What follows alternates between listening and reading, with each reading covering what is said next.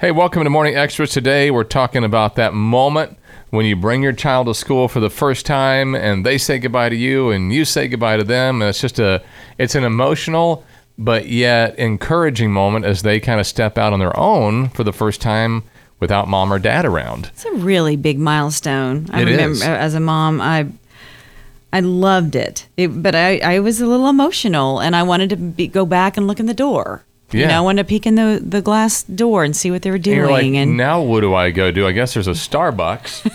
Oh, no. We always have plenty to do. Plenty to do around the house.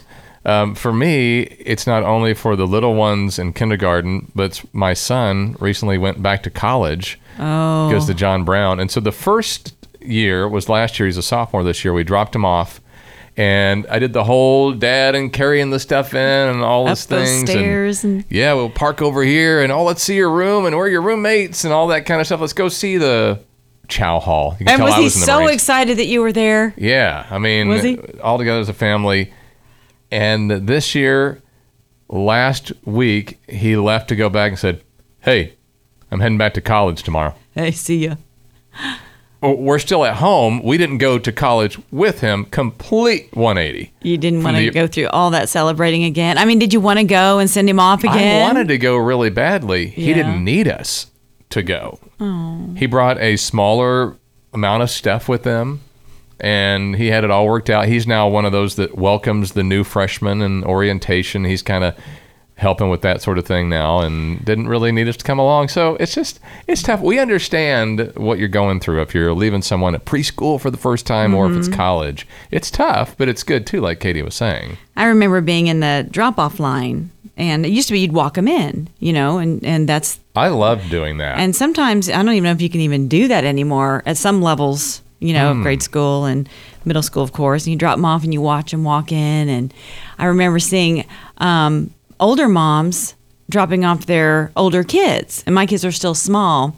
And I remember actually saying, man, my kids are never going to be that old. I remember feeling, you know, I was the mom that wanted it to last forever. Yeah, I loved the whole process of, not that everybody doesn't, but I mean, I wasn't wishing that to speed up in any way, shape, or form. Yeah. And then I was, when I was the older mom, watching the little ones come in and just going, you know what? Oh my goodness. I want to share some of the wisdom with you. Yeah. But you just can't, you know. You Right. gotta let them go through it on their own. That's just like boot camp. I remember when I was in the Marines, we first arrived, our heads are still covered in hair, and they shave your heads bald as soon as you get to boot camp.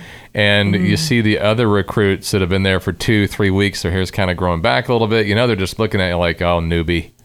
And then sure enough, a month or two into boot camp, you're looking back, the new recruit bus shows up. You're like, oh, man. And you just want to go out and say, it's going to be okay. But there's nothing you can do. They have to experience that for themselves. I guess the only thing you can do is probably like Wyman is doing as a sophomore now, is just saying, hey, just being friendly and just being who you are. And they know you went through it last year. Absolutely. And there you stand.